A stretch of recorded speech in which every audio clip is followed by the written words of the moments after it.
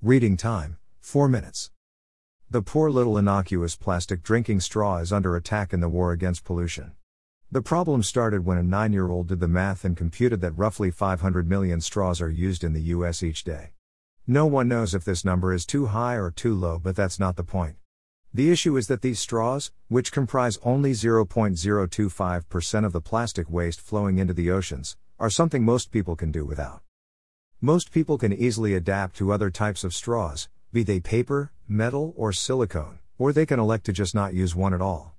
My disabled wife, Jay, is one person who may feel a negative impact from the demise of the plastic straw because of its bendy, flexible nature. The loss of this feature could just be the straw that breaks the camel's back.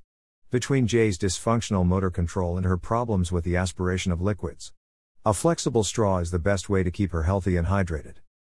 Our community, along with an increasing number of towns and cities across the country and around the world, are banning plastic straws.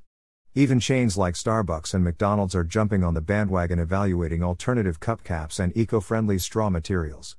I'm all for making even the slightest difference when it comes to doing something good for the environment. I've started my own non-scientific evaluation of plastic straw alternatives for Jay's use. Here a straw, there a straw. We regularly encounter paper straws when we go to local establishments, and I've bought a few brands to try at home. I've also bought an assortment of metal and silicone rubber straws for home use, and I'm always on the lookout for a cup that doesn't require a straw that would fit Jay's needs. There are also bamboo, wooden, reed, glass, copper, silly, crazy, and hay straws that we haven't tried, though we did have a glass straw until it broke. Here's a summary of what I've discovered. Paper straws. I give paper straws a B grade.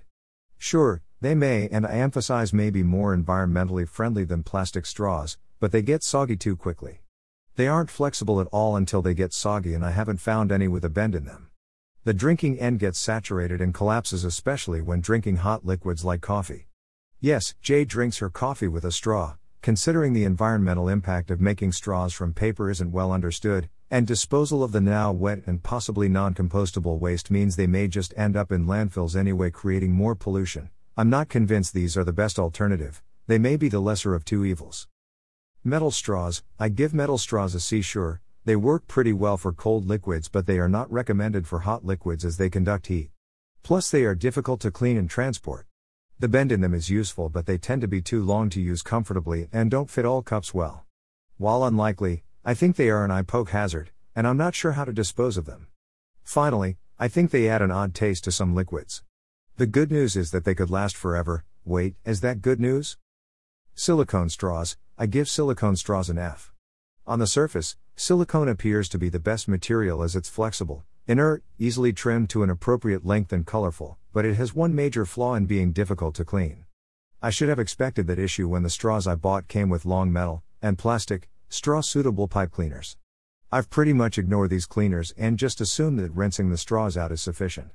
The problem is that you can't see what's growing inside your straw, because they are colorfully opaque, until it starts growing out of the straw. Something didn't taste right, so I got out the straw cleaner thingies and set out to clean the straws, and boy, was I grossed out. Every one of the straws needed to be scrubbed out, which isn't easy to do since the silicone likes to hold on to the cleaner. Maybe if manufacturers could produce clear silicone straws, their grade would improve to an A. So now what? At this time, we don't have a solution we're happy with, and we continue to work on Jay's swallow capability so that she might be able to avoid straws altogether. Plastic flexible straws are still being sold around here, so we've stocked up on a solid supply, expecting that they will be our mainstay at home for the near future. We'll minimize our use as best we can, try to dispose of them responsibly and not create more pollution until better alternatives appear.